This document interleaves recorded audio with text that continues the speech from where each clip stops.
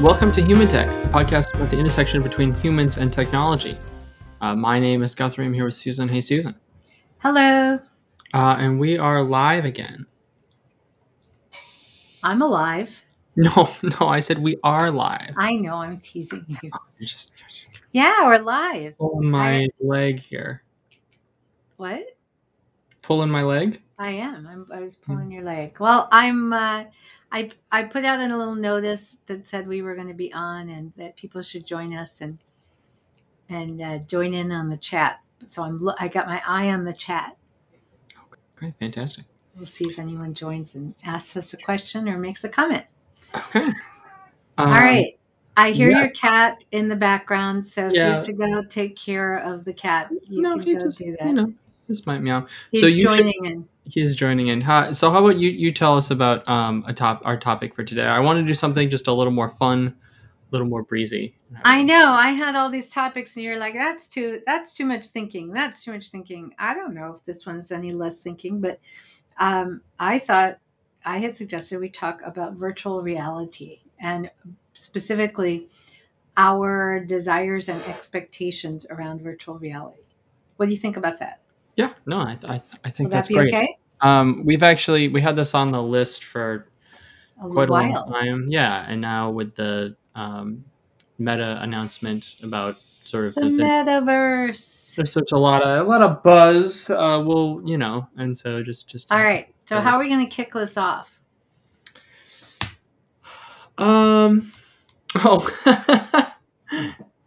We do actually have someone around. We have someone joined us. Yay. Yeah, Eric Oakland Okay. says hi. Oh, we have a bunch of people. So does Eileen. Oh, that's I fantastic. like it.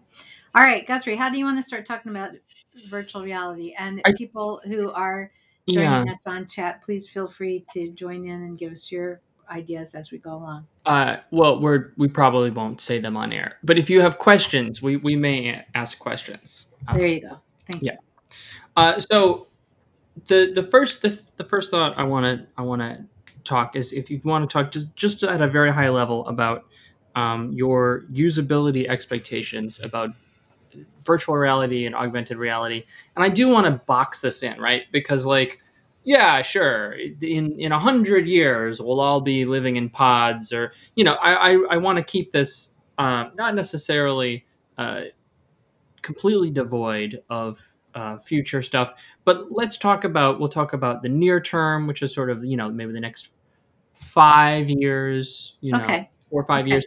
And then if you want to talk about sort of a medium long term, which is maybe 10 years from now, Okay. right? But we will. You want to rein it in a little, which I'm all for. Yeah, let's just assume that given enough time in the future, anything is possible, that it all works out, and et cetera, et cetera. So, but let's just start sort of with the short and medium term. Yeah.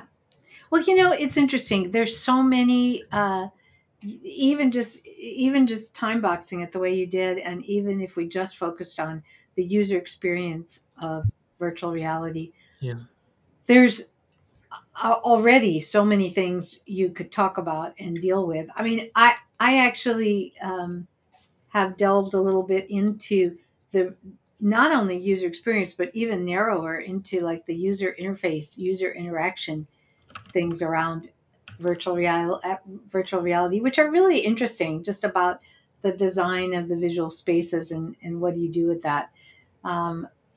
There are, here, I'll bring up just some of them, what I think of as the more obvious UX problems. Let's start there.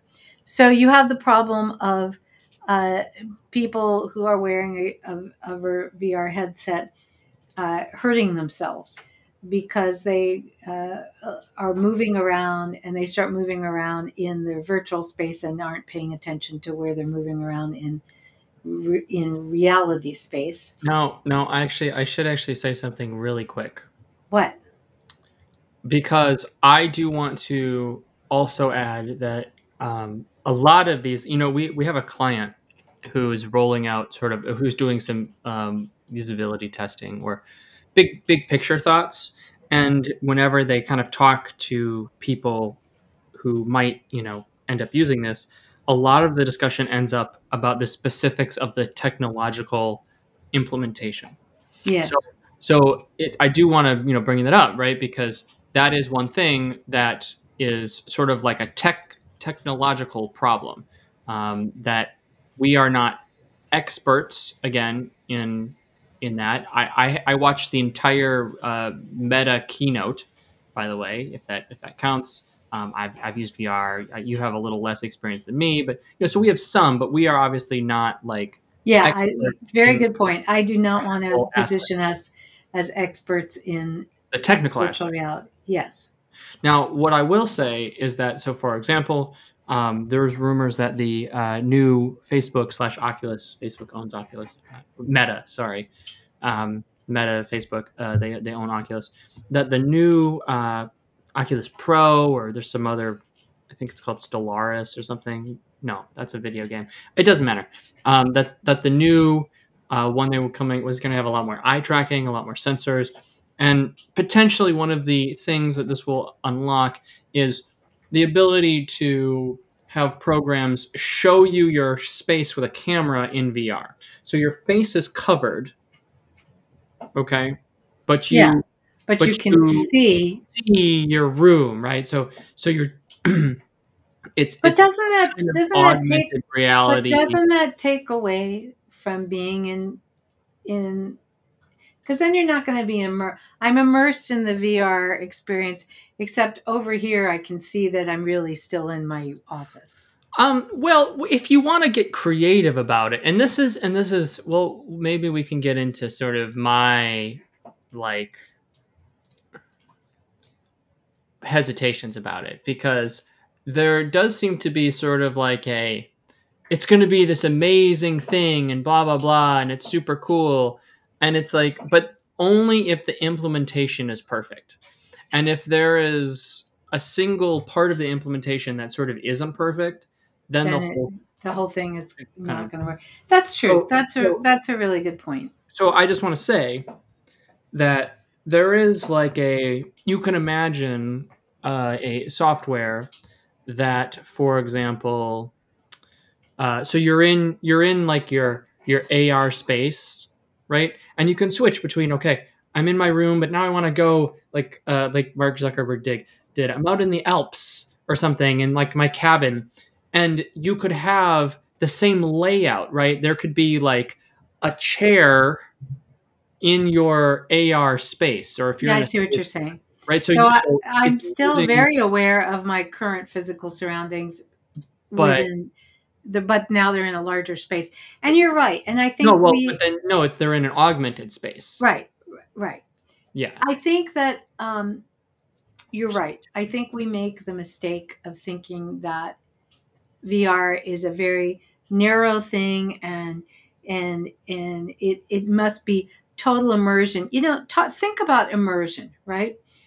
We get very immersed in what we're doing and don't what that experience is like. You're doing something on your computer and you're on your monitor, and the monitor is this big, and you forget about everything else around you, except not really, right?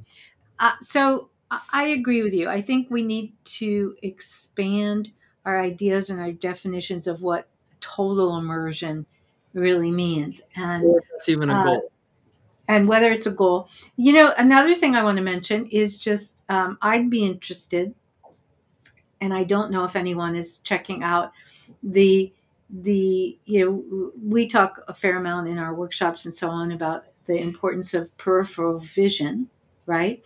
And you think of VR and you think of that total immersion, and that would include central vision and peripheral vision. But I think you've got options there, right? Our peripheral vision right now does warn us when we need to pay attention about something else going on besides what we're directly looking at. And so it might be that, that's the best space in which to alert people. Is there are all kinds of things that could be done in peripheral vision. Yeah. Yeah, yeah, I like this way of thinking, and I don't know, Guthrie. Do you know how much? I'm sure I think somebody's doing research on different levels of immersion and what might be best, and perhaps total immersion is not 100% the way to go. Well, I do know. I mean, it's been part of the problem is that it's sort of a little bit like talking about cellular phones because Okay. it's this technology and sorry, different people can imagine a different future for this technology with Yes. different stuff. So if I go to one company and I say, here's this thing where you have the internet on a small device in your pocket and you can call people. For one group, it's like, okay, here's the future. People will it'll be like what is it, chain group calling from 1,000 years ago, where you and all your friends will all get on the phone Get on together, at the same time. get Right. on at the same time, and you all talk, and then a different company is like, no, the phone is going to be a computer and you're going to watch videos on your phone and Right. you're going to Right. use it for Right. a phone. And then there's another company that's like, oh well, as you famously say with like your old Motorola example, only like the president would need one in case there's an Right. emergency, or Right. some military strike force or something. That's the story about my conversation with the guy who ran the team that actually invented the cell phone, and Yeah. that was their idea of how it was going to be used. Yeah. So there is just like a general sense that there is a little bit of confusion about what this future actually is. And that is one of the reasons I will say I'm a little skeptical in the short term about what's Do, going to happen. do you remember the conversation we had? What city were we in?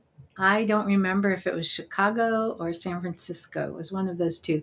We had a conversation. I'll leave the name and the company out of it, with someone who was working on some research to use VR headsets to make them available to travelers in airplanes, so that you would get, on the plane and you'd get in your seat. And then instead of watching a movie, you'd just get on your virtual reality headset and immerse yourself in something. And it was as a way, did he say this or was this just my impression, to, keep everyone just busy, and so they would stop being restless and agitated and asking for things, right? Just give people a headset and then they'll just go off on their own adventure during the whole plane ride. So I agree with you that it, like all new technologies, I don't think we know how people are going to want to use it and how they will use it and how we'll invent ways to use it, and probably will be wrong if we try and guess. So that's why, However, I do have a question for you around that. yeah, and then because I have an idea of how we then proceed then. Well, that was kind of my question. Okay, Then, so so how do we move forward if we're just kind of guessing and we know we may get it wrong? right. Okay. So the way to do it is to first part one, distill what every future has in common. So for example, in our smartphone analogy, every Yes. smartphone, and I mean, yeah, there's some weird edge cases, but for the vast majority of kind of visions, for a mobile cellular phone device, you hold it in your hand, right? That's just like a thing that like Yeah. generally Okay. that's like okay. Are So you saying that was planned? That was anticipated ahead of time? no, I just like for all the versions of a smartphone of what that future was, there are some common elements to it, Okay. All right? right. And so we can talk about the common elements about sort of a AR VR All right, things. what are they? Do you know? So one, strapping a giant thing to your head. That's going to be the vision? Yeah. Now, like I said, in the future, 10 years plus, maybe there's tech where it all fits into a contact lens and it's easy, or Yeah. at some But you're saying for right now, holographic something. short 5 years, term, you put on the maybe headset. 10 years. You're putting a headset on. Okay. Um, All so right. so well, so let's talk about that from a user perspective, because um, Mark Zuckerberg had this thing where they're making the metaverse, and we'll. So first, I want to talk about what's similar, and then we can talk about sort of each individual vision and whether we think you know some pitfalls or not. Okay. Okay. So the first part, thing on your head, comfortable, and it, it I'm I'm not exactly sure that it provide, like, what is the benefit that it provides, being in AR, necessarily over just looking at a screen. Right? Like, you could, there's no, at the end of the day, AR, VR headset is nothing but software. You're looking at a screen, except the screen is two Is all lenses around you. in Yeah. with little things in your eyes that are mimicking what you Yes. normally see. But it is just a screen. Like the metaverse, there's no reason you couldn't do that on a regular monitor. Right. The metaverse. Well, does the metaverse assume VR? Not necessarily. It mostly does. Oh, It doesn't always, but like at it least mainly the does. Facebook iteration Okay. of Of it. Meta doesn't necessarily say it has to be, but But that it's was in all the implied. renders, in the examples, Okay. everything was in. All right. So you think that we should assume that for the next 5 years, or not assume that? Yeah, I think you need to assume that in order for VR or AR to, maybe not AR, but at least VR to work, to be immersed, Yes. you have to You put on, have a headset. Okay. and it will have to be plugged in. It's not running on batteries. Not any of the good ones. Okay. Maybe in 10 years, yes, it'll be But in powerful 5 years, it's plugged in and you're putting on a helmet. Okay. All right. What else do you want to assume? And why is this important to assume these things? Well, I think that there is an inherent, from a usability perspective, Yeah. I think there is sort of like a mental model, something about doing an extra step. So, for example, let's just assume that we're in the house wearing sweatpants and we need to go somewhere. And that would require putting pants on and going outside. It's not Okay. difficult to, put on nicer pants, nicer clothes, And or walk in out your the door. case, you live in the frigid Arctic at the I moment. do at the moment. No, it's very, it Very cold. got above 0 degrees Fahrenheit today, so it's nice and warm. No, it hasn't yet. Not yet, okay, but maybe soon. Okay. Yeah, that's about negative, I don't know, 17, 18 centigrade, something like that. It's bad. It's just bad. So for you to just why don't you just take the garbage out?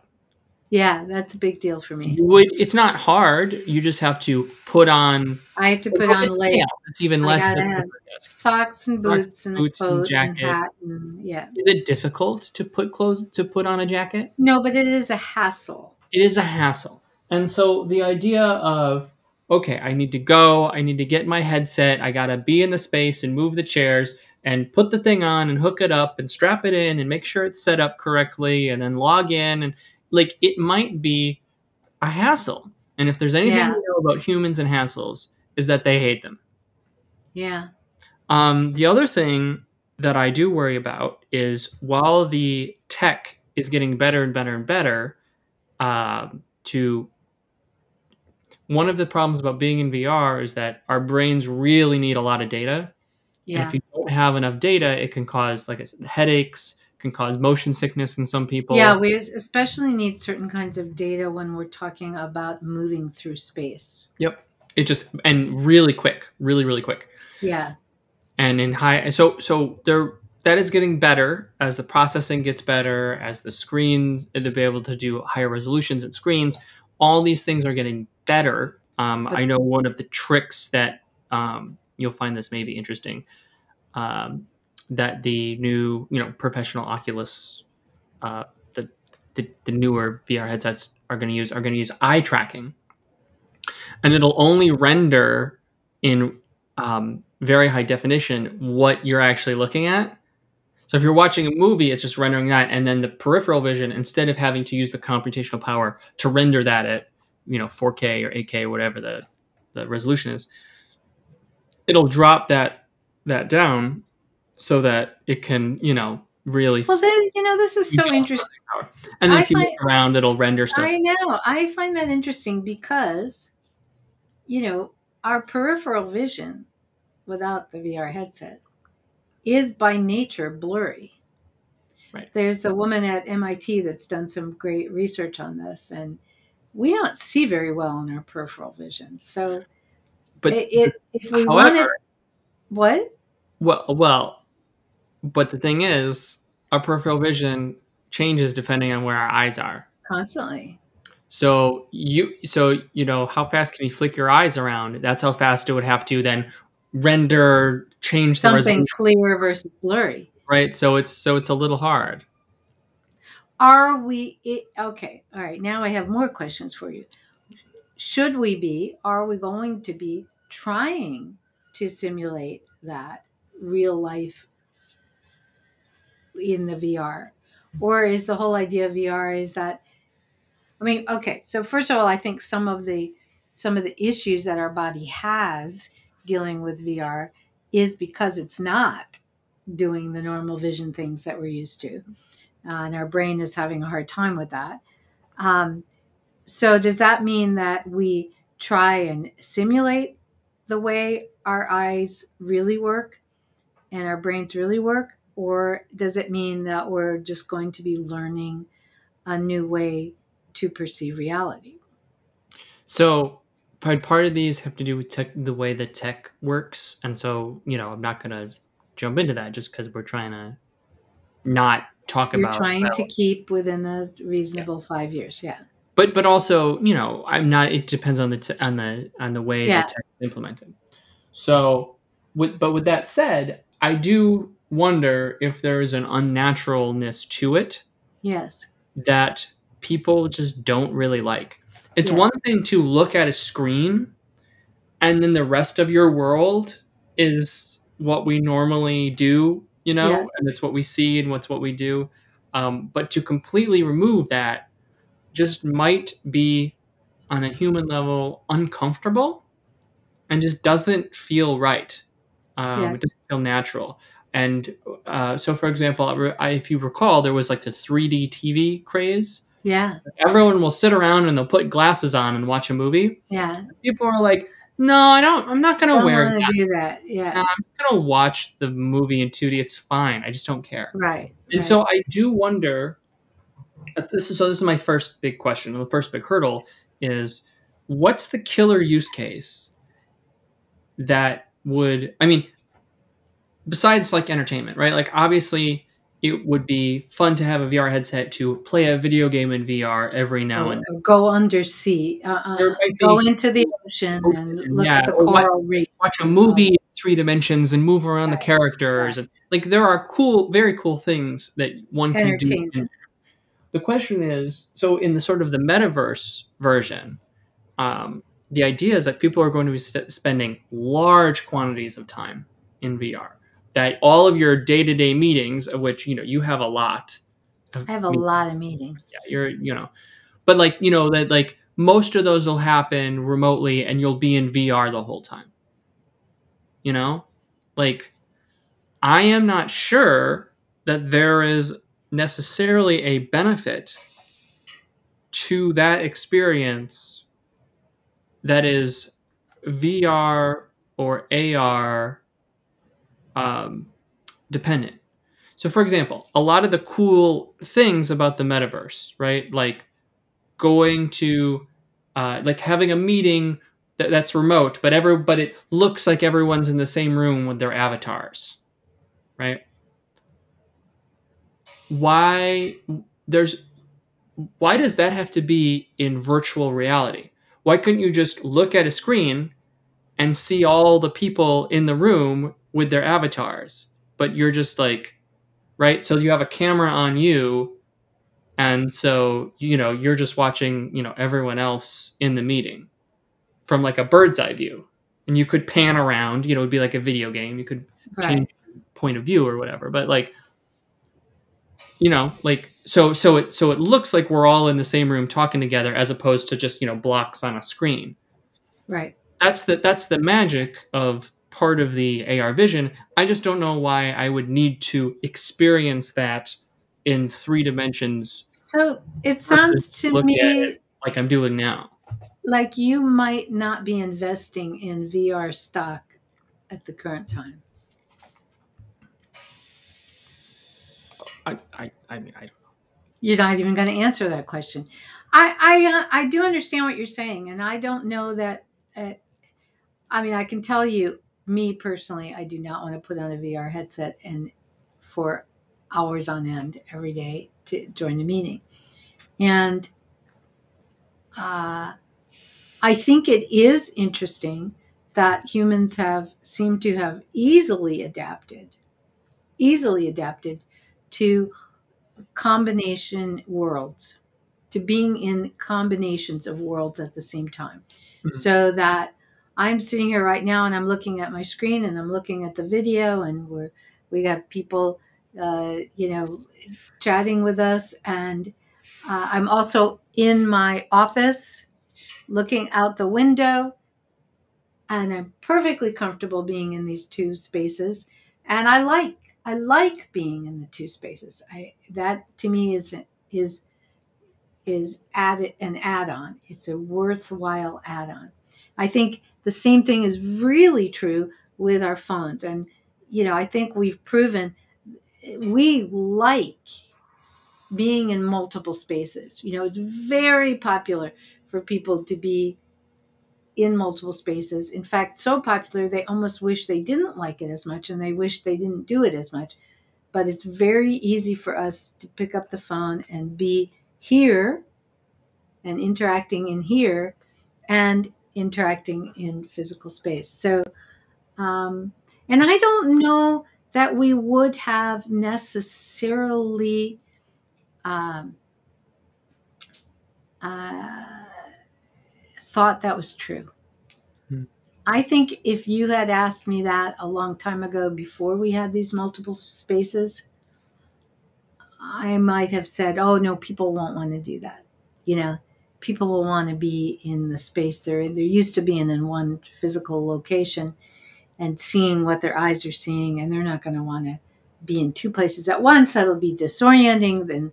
And it is in a way, and it definitely, causes fatigue, right? We know that that's part of our split attention, multitasking, task switching, and that does cause fatigue. And there are some things about that people don't like. But it is also now very obvious that we are comfortable with it, and in many ways we do like it. Hmm. And I don't. So I'm hesitant to make predictions about what we will and won't want to do. I'm hesitant to do that because I think we get that wrong a lot. That's fair. Though that is, again, that's not necessarily a physical discomfort necessarily. That's sort of like No, that's a mental thing. psychological thing. Right, and right, and right. that may be easier than physical things. There was another, Eileen mentioned another use case for VR that makes a lot of sense. VR/AR, like you put the headset on, and then you could try out different furniture in a room and see the feel how it is. Okay, I want this color versus this color. Or you're shopping for clothes, And so, you can like look at yourself in the mirror and try the different sizes and try the different stuff and sort of, see how it looks, from your perspective. Um, and Yeah, and that's a great use case. I'm not saying that there won't be any good use cases for VR or that it will not continue to gain adoption and popularity.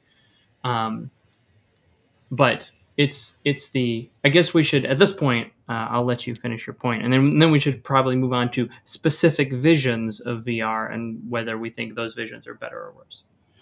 yeah, I was just going to add that I think the particular use case that Eileen mentioned, you get it. And the ones you were just talking about, Guthrie, I think then you do get into that question is it worth the hassle of going to get the headset and putting it on and making sure it's plugged in and that you're logged in, right? For that. That's a good question. Which also then the other point I was going to make is that I think the use case for augmented reality is, to me, is more obvious in terms of the short term.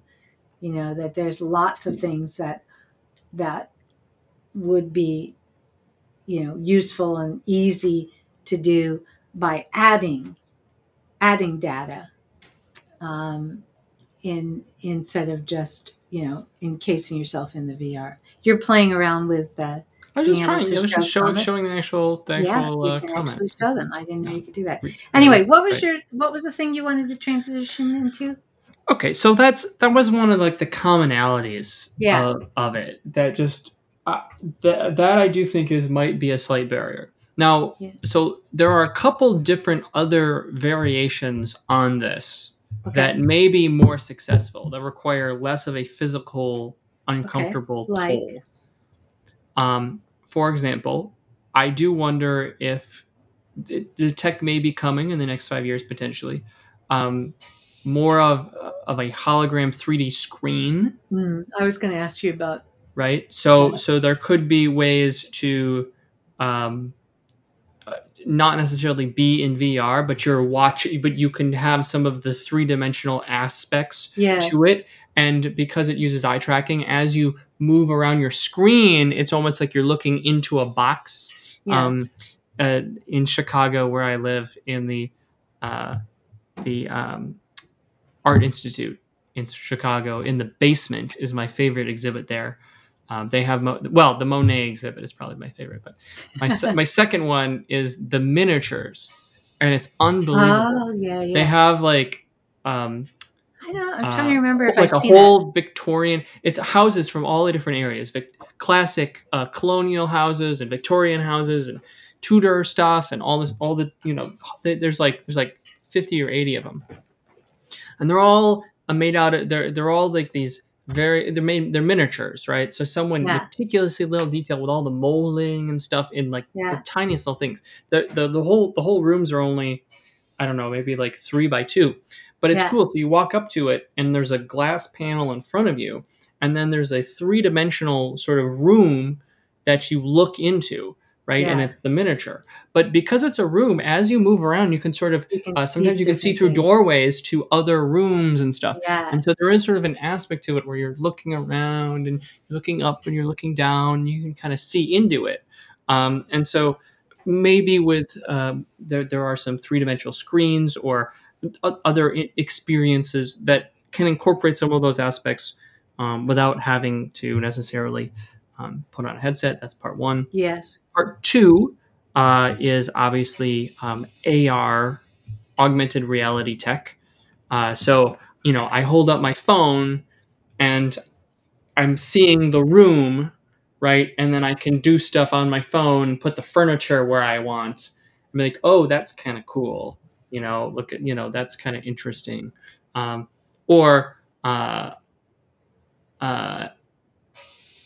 There was Meta, Facebook Meta, in their slide. They had this sort of vision of an experience where you're at a concert, with all your friends, and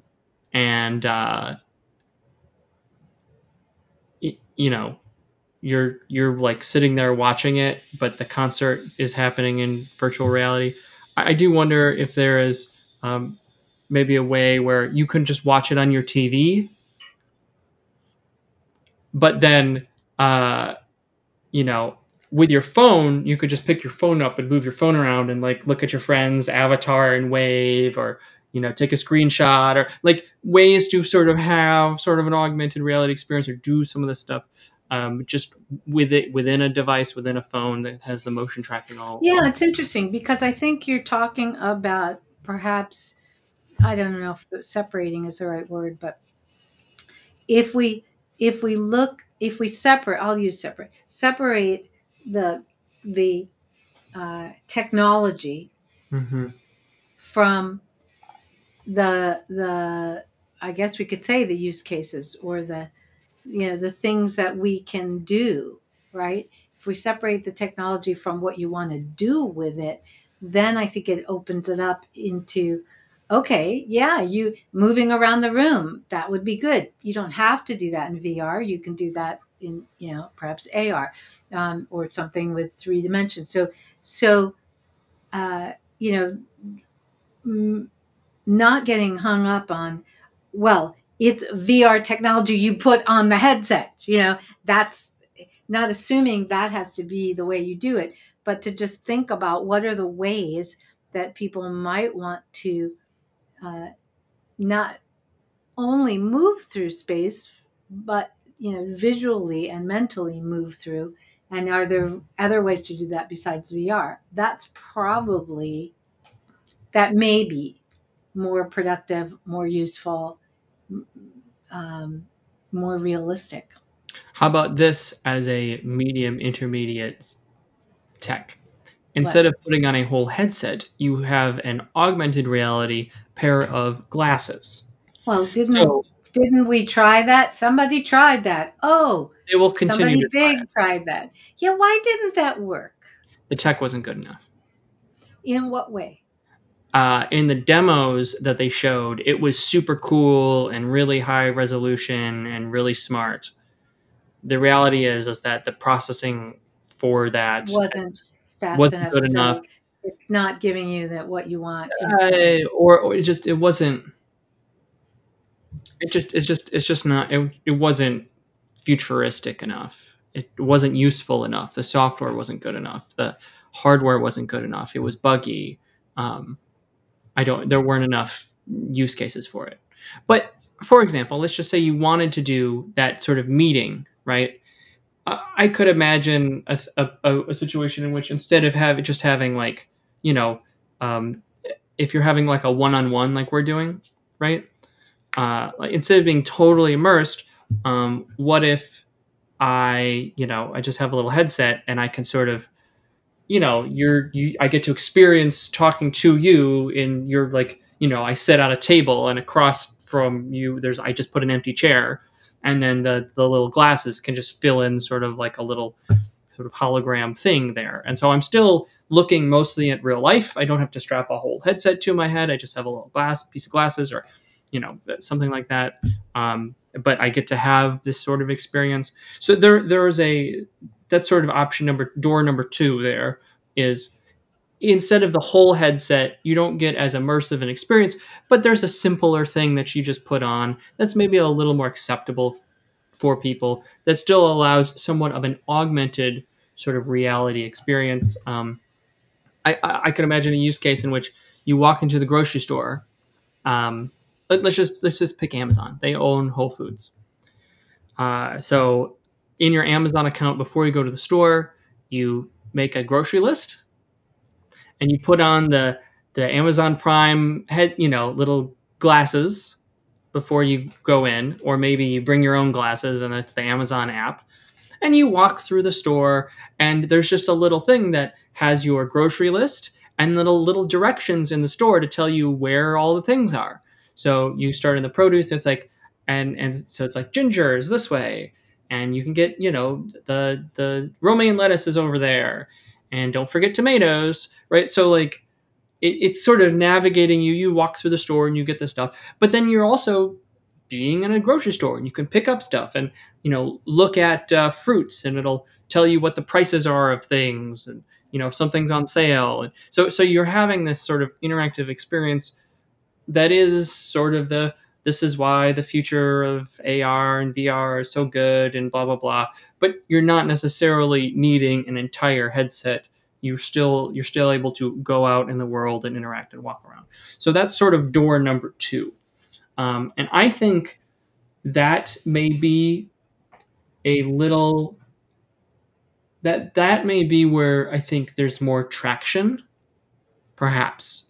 The computational power required is a little less. The difficulty putting it into a small device is a little more, because you can't just plug it into a big computer somewhere. The software is a little more, because in VR you basically just get to go into a video game. They're using video game software to render a world in 3 dimensions, and then they just put you in it. Right. That's pretty easy because it's a controlled environment. We know how to do video games. We know how to do 3D modeling and Unity and all that kind of stuff. Right. Whereas if you are augmented reality, the software is harder because you have to put the right stuff in based on a camera's view. Okay, but that is also an option. That is sort of interesting. As you were talking, I'm wondering, what I would really like. Now we get into, what does Susan want right now? Here's what I want. I want you to put on the glasses and walk through the grocery store so I can stay home, and you can shop for me, and you can walk through and I can say, oh yeah, give me one of those apples, Guthrie, and you can do the shopping for me, and or the shopper, and it can be delivered, or I'll come pick it up. That's what I want. Can we do that? As you were describing the grocery thing, I was like, yeah, I don't want to go to the grocery store. I'm going to have someone else go to the grocery store for me. But I'd love to really be there with them and see what they're seeing, and make my decisions. So like a robot with a camera that goes around, but you get to see what the robot sees, and you're like, okay, I want that orange, and you press on it, and the robot grabs them. I am ready. Can we do that right now? Definitely not. The tech is I not would pay money for that service. But you can have someone shop for you now. But I can't. Yes, but I do. COVID being what it is, sure. COVID being what it is, that is mainly how I shop.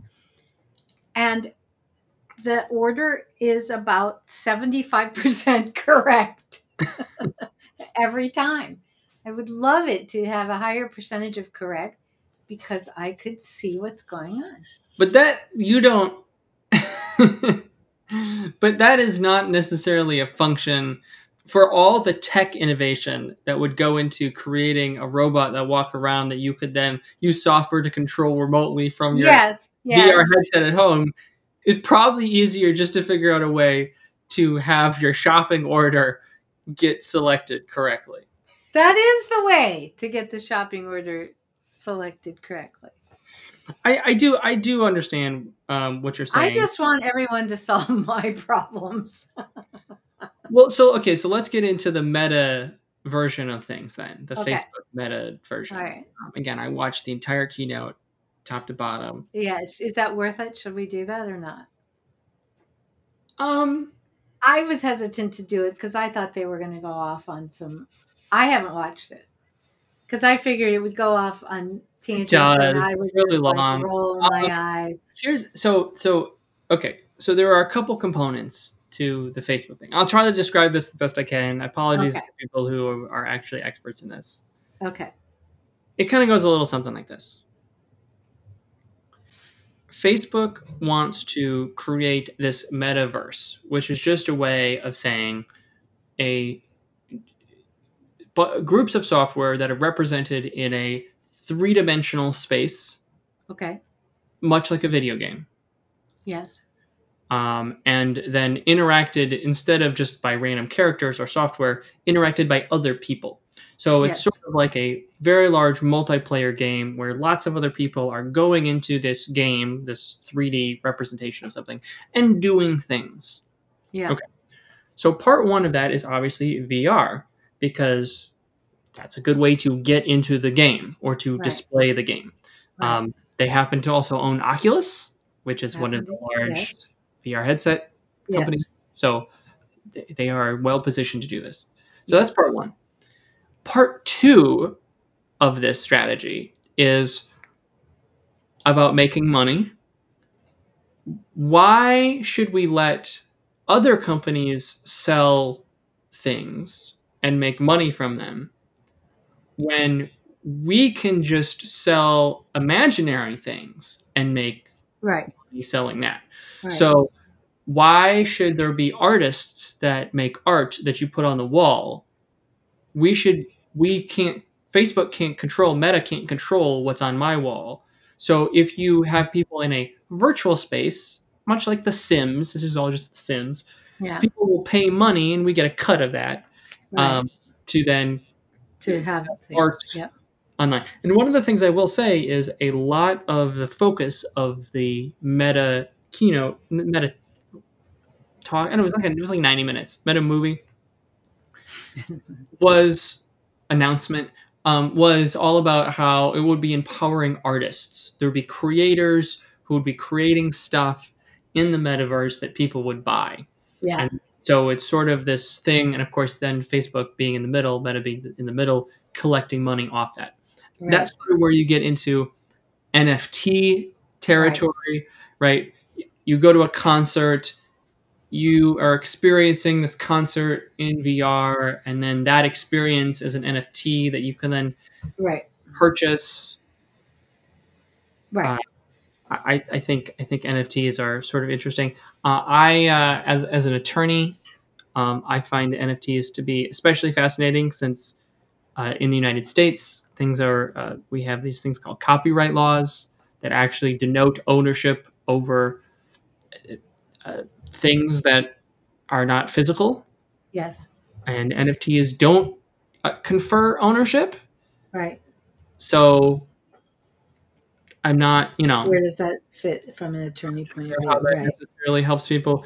Maybe the future of NFTs is just a token, a crypto, um, a, a blockchain based copyright system.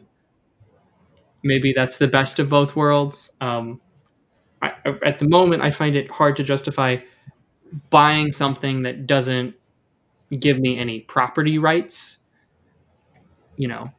Like if you go to the grocery store and you pay $1 for an apple, but then someone else, Yes, but then you don't have the apple. but you must admit people spend enormous amounts of money we all do, on things that don't result in ownership of anything. We pay for experiences.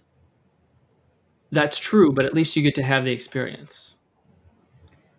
Well, If you buy, because we pay for, you just sent me an article recently. We pay for the feeling that we are up higher in the hierarchy. Yes, this is true. We pay for the feeling that we have status. We pay for the feeling that we are important. We pay for a lot of things in which we not only don't have anything, we don't even have an actual experience, but we do have a feeling. So this is a perfect transition because you've brought me exactly to the problem that I think I have with Meta's vision. Meta their whole thing is premised on sort of an exclusivity of some capacity, and that everyone and everything and all the creators and all the things, and it will all be in this ecosystem, the metaverse. Okay? Yes. There is nothing preventing any other company from just making a different one. And in fact, there will be. Like if Of Facebook thinks course. they're the only ones, yeah. So uh, uh, obviously, Facebook is going to do one. I'm sure Google will do one. Yeah. I am sure that some Tencent in some capacity will have one, And some unknown that hasn't arrived yet. but it hasn't arrived yet. So my sort of my issue with the idea of exclusivity, right? So let's say I create an NFT and we have an NFT of the different parts of this podcast, right? And you can own the NFT of the minute of this podcast. But there's nothing necessarily preventing someone else from just doing that same thing again. And then I could have an NFT of the exact same thing. It's just I'm just copying it. It's a copy of something. So at some point, the reason that, that Bitcoin has been so successful is that it has become sort of the default. It was the original, but it's also sort of the default thing that is the biggest. Doesn't mean something can't supplant it, but a lot of alternative coins have tried. They have not necessarily succeeded. Though I guess you could make an argument for Ethereum and stuff like that. The point being, it is hard then to how the metaverse works and why I would really want to get invested in one sort of metaverse and buy all sorts of art in there, blah, blah, blah, when we do a lot of remote meetings. Some of them are on Teams. Some of them are on Zoom. Some of them use like Citrix. We're on Restream right now. We're on LinkedIn. Some of them, like there are so many different softwares to do this very basic thing, and everyone has to be on the same software to be on the same. So this idea that there's just going to be one platform and that everyone agrees, like, okay, this is the platform and we're done. Yeah, that is not going to happen. That's not going to happen. And that sort of fragmentation is going to cause real problems really quickly. Now, I think so, because but we fragment all the time over everything. I mean, how many streaming services are there? Yeah, people can't stand it. How many social media channels are there? Well, okay, so no, that's a perfect example, because what Meta has said is that there will be an interoperability between them and things that don't exist. I don't know how that's going to happen. That's what they say. So, like, if you buy something in their space, you'll be able to have it in a different space, because something about open source something. I don't know if I believe any of it, but that's the theory, is that you'll be able to take it wherever you go. And the social media aspect is a really good one, because there is software that allows you to write something once and it gets posted immediately. Although I find it impossible to use, and so I end up posting in multiple places. Yeah. But the fragmentation is a real issue. And back when everything was on Netflix or cable, it was pretty easy. But now that everyone has their own streaming service, it's becoming very difficult. Here in the States, because it used to be Netflix, and then it was like, okay, Netflix or Hulu. Oh, now it's like, So we have Netflix. Dozens. Oh, no, don't even go through it. They just goes on and Disney on Plus, and on. Apple it goes on and on. TV. It just goes on and on. Yeah. But, I mean, my favorite thing is on... Well, this is cable. This was the whole point of cable. I know. Instead of having to have one channel, you pay someone to bundle all the channels together. Well, and then cables has lots of people have done this before. I love about my TV and my remote control that I can press a button and I can just name something and it'll show me which streaming service I can watch that on, because I don't want to go research it. Now imagine if instead of streaming, you were buying movies and buying TV shows. I do buy movies. No. So if you wanted to watch something, Yeah. Let's say you wanted to, the only way to watch, you had to buy a Marvel movie, Yeah. but they were only on Disney Plus. Yeah. But then if you wanted to buy like It's Always Sunny in Philadelphia, you had to go to like Hulu or Yeah. something. Yeah. It's one thing to have a subscription and to stream stuff. Yeah. It's very different to purchase Right. things And where and then is it? switch. Where? So Right. so here's an example, right? One of the examples in the Meta presentation was that you and your friends were all going to a concert, Yeah. and you're all watching your favorite artist in this sort of VR concert. Or you're like watching a movie together, but it would just require everyone being on the same platform. Same one. Yeah. People can't. Some people have Xboxes and some people have PlayStations and some people have PCs, and they all own the same game and they can't play together. Yeah. And so it's sort of like, okay, well then I'm just going to do my small thing over here. Yeah. And that works pretty well if you're just doing entertainment. But if Yeah. you move into the work arena, stuff gets kind of weird pretty fast. I wanted to show this comment.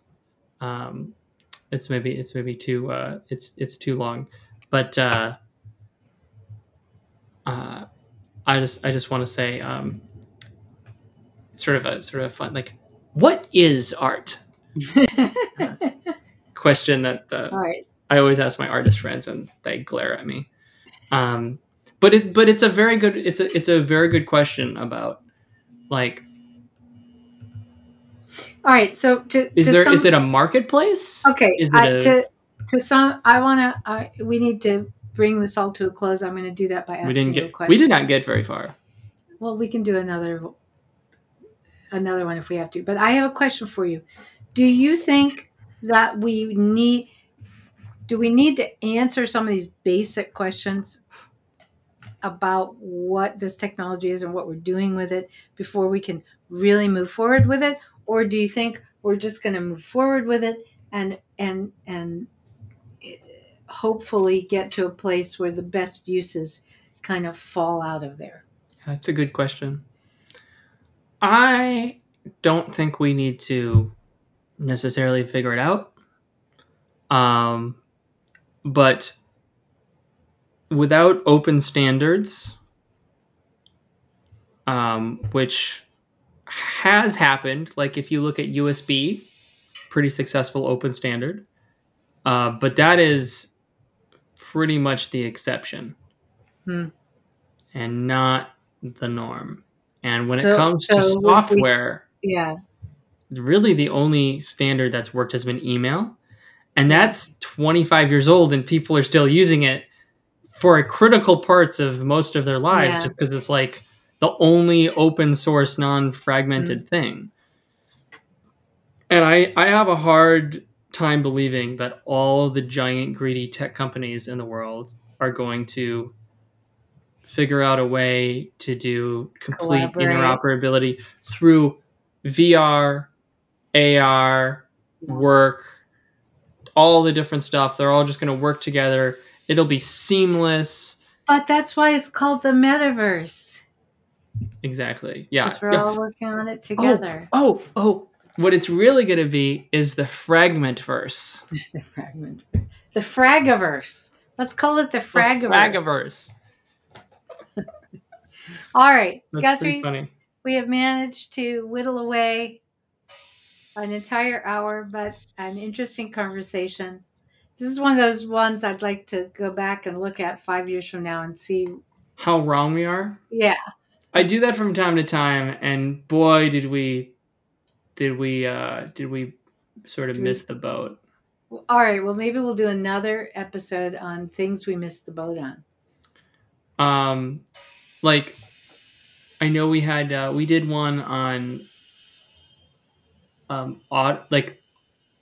auditory user interfaces, right? When Alexos were taking off. We missed the boat on that. I just think that, like, we thought, because it was moving up, right? And we thought that there would be a ton of that kind of stuff. And then it did. And then it's kind of petered out, where it's like anything beyond like playing some music or turning on the lights or something. It's like, Not happening. do I really? I mean, I'm sure some people do, but like, Oh, yeah. Well, we could do a whole. I think a lot of people have these smart we devices. we could do a whole hour Hmm. on how language interfaces continually disappoint me in my lifetime. But Okay, maybe, well, hold maybe on. another one. Um, well,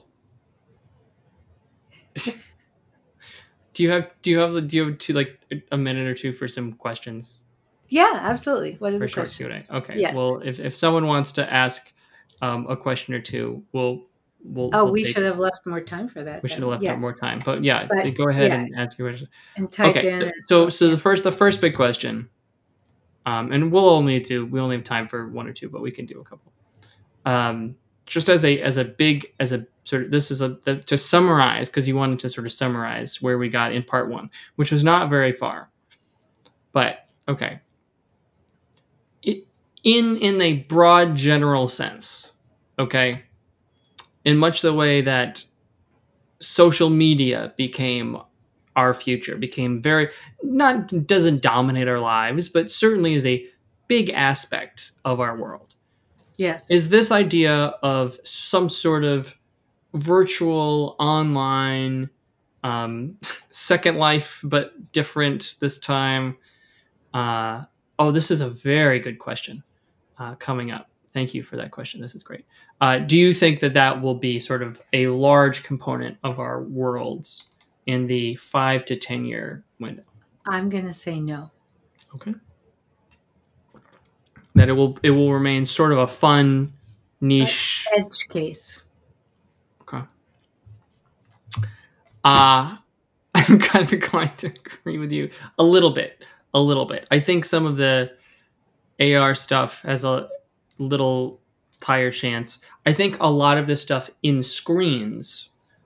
Yeah, I think there are pieces of the technology that will get used in other places and will become very common.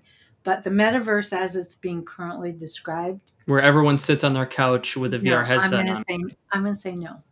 Okay, and here's the follow-up question, which is just fantastic. Thank you for this question. We'll put this in. So tie our guesses of this tech in with the tools and skills that a UX designer will know, because you are Mrs. UX over here, the queen of usability. Oh God. I think it's always a good idea for if you're in the field of UX to try, and it's not easy, to stay up on what's going on, what other people like Meta or anyone else is saying is going to be the future. As soon as there's something available to try out, to think about, do that.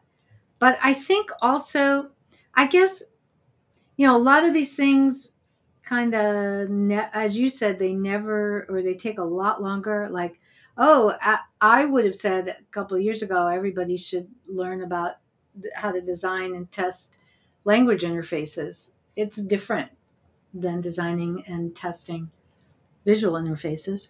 And there are people who have a career of that. But is that something every UX designer needs to know now? No. Is it useful to think about it? To think about to definitely try out and make sure you've tried out natural language interface, and to think about, okay, if I were designing it, what are the important considerations? To read about it, to think about how you would test for it. I think those are really useful. And I think UX designers should always be spending a small amount of time experiencing and thinking about some of this future stuff. I actually would say, I mean, you and I have talked about this, and maybe I'm wrong on this, and this is probably another one of these. It will take much longer than I think it will. I happen to think that the whole world of machine learning and AI is very fascinating and has a lot of important lessons for UX designers. because I am of the firm belief that at some point, I just don't know when, a lot of the work that a big piece of the work that we currently talk about as user experience work, as UX design work, as user interface work, is going to be done automatically.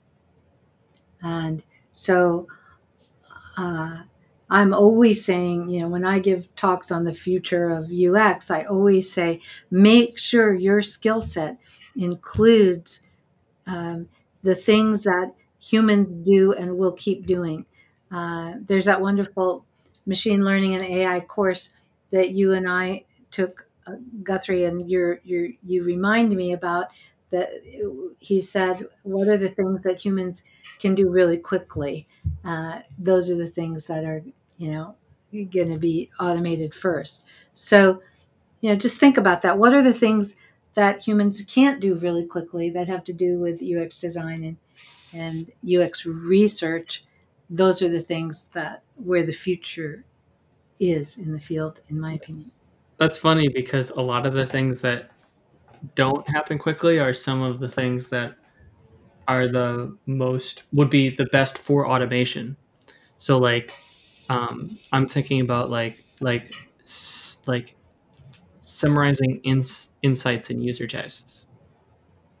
Like, it takes a long time. And that would be the perfect thing to automate, but I don't know if you necessarily could because there's so much context. Well, and that was the whole point, right? And it's kind of given where we are with machine learning and AI algorithms and so on. We have a long way to go in that whole world, and so if it's complicated, Yeah, to do and takes a long time to do, that's probably going to take longer to be done. I think right now, machine learning and AI is really working on the things that are fast. Right. Which makes sense. Like this podcast. All right. Guthrie, thanks so much for another interesting conversation. And thank you, everyone who joined us. Really exciting to know that there are people joining us as we live stream. We are doing this. Let's just take a quick moment, Guthrie, to talk about what's going on and what's coming up. We do these every Wednesday at noon Central Time. We do a live stream. Join us, please, and listen in and ask questions and let us know what topics you might want us to talk about. We'd be glad to have your input. So I want to mention that if you're we've so much stuff going on in terms of online courses, and we have virtual workshops coming up and so on. So if you ever want to learn about those, the best thing to do is either use our website, www.theteamw.com, or email us, info@theteamw.com, or follow us on LinkedIn, and where we post about stuff. Or any of the social media platforms is probably. Or any of the social media platforms of your choice. All right. Thanks, Guthrie. Oh, I just wanted to quickly add that thanks everyone for tuning in. Yeah. And we'll be putting this up as well as the podcast. This is our Human Tech podcast that you can subscribe to and listen to on audio or watch these 3 streams. Okay, thank you. Bye, everyone.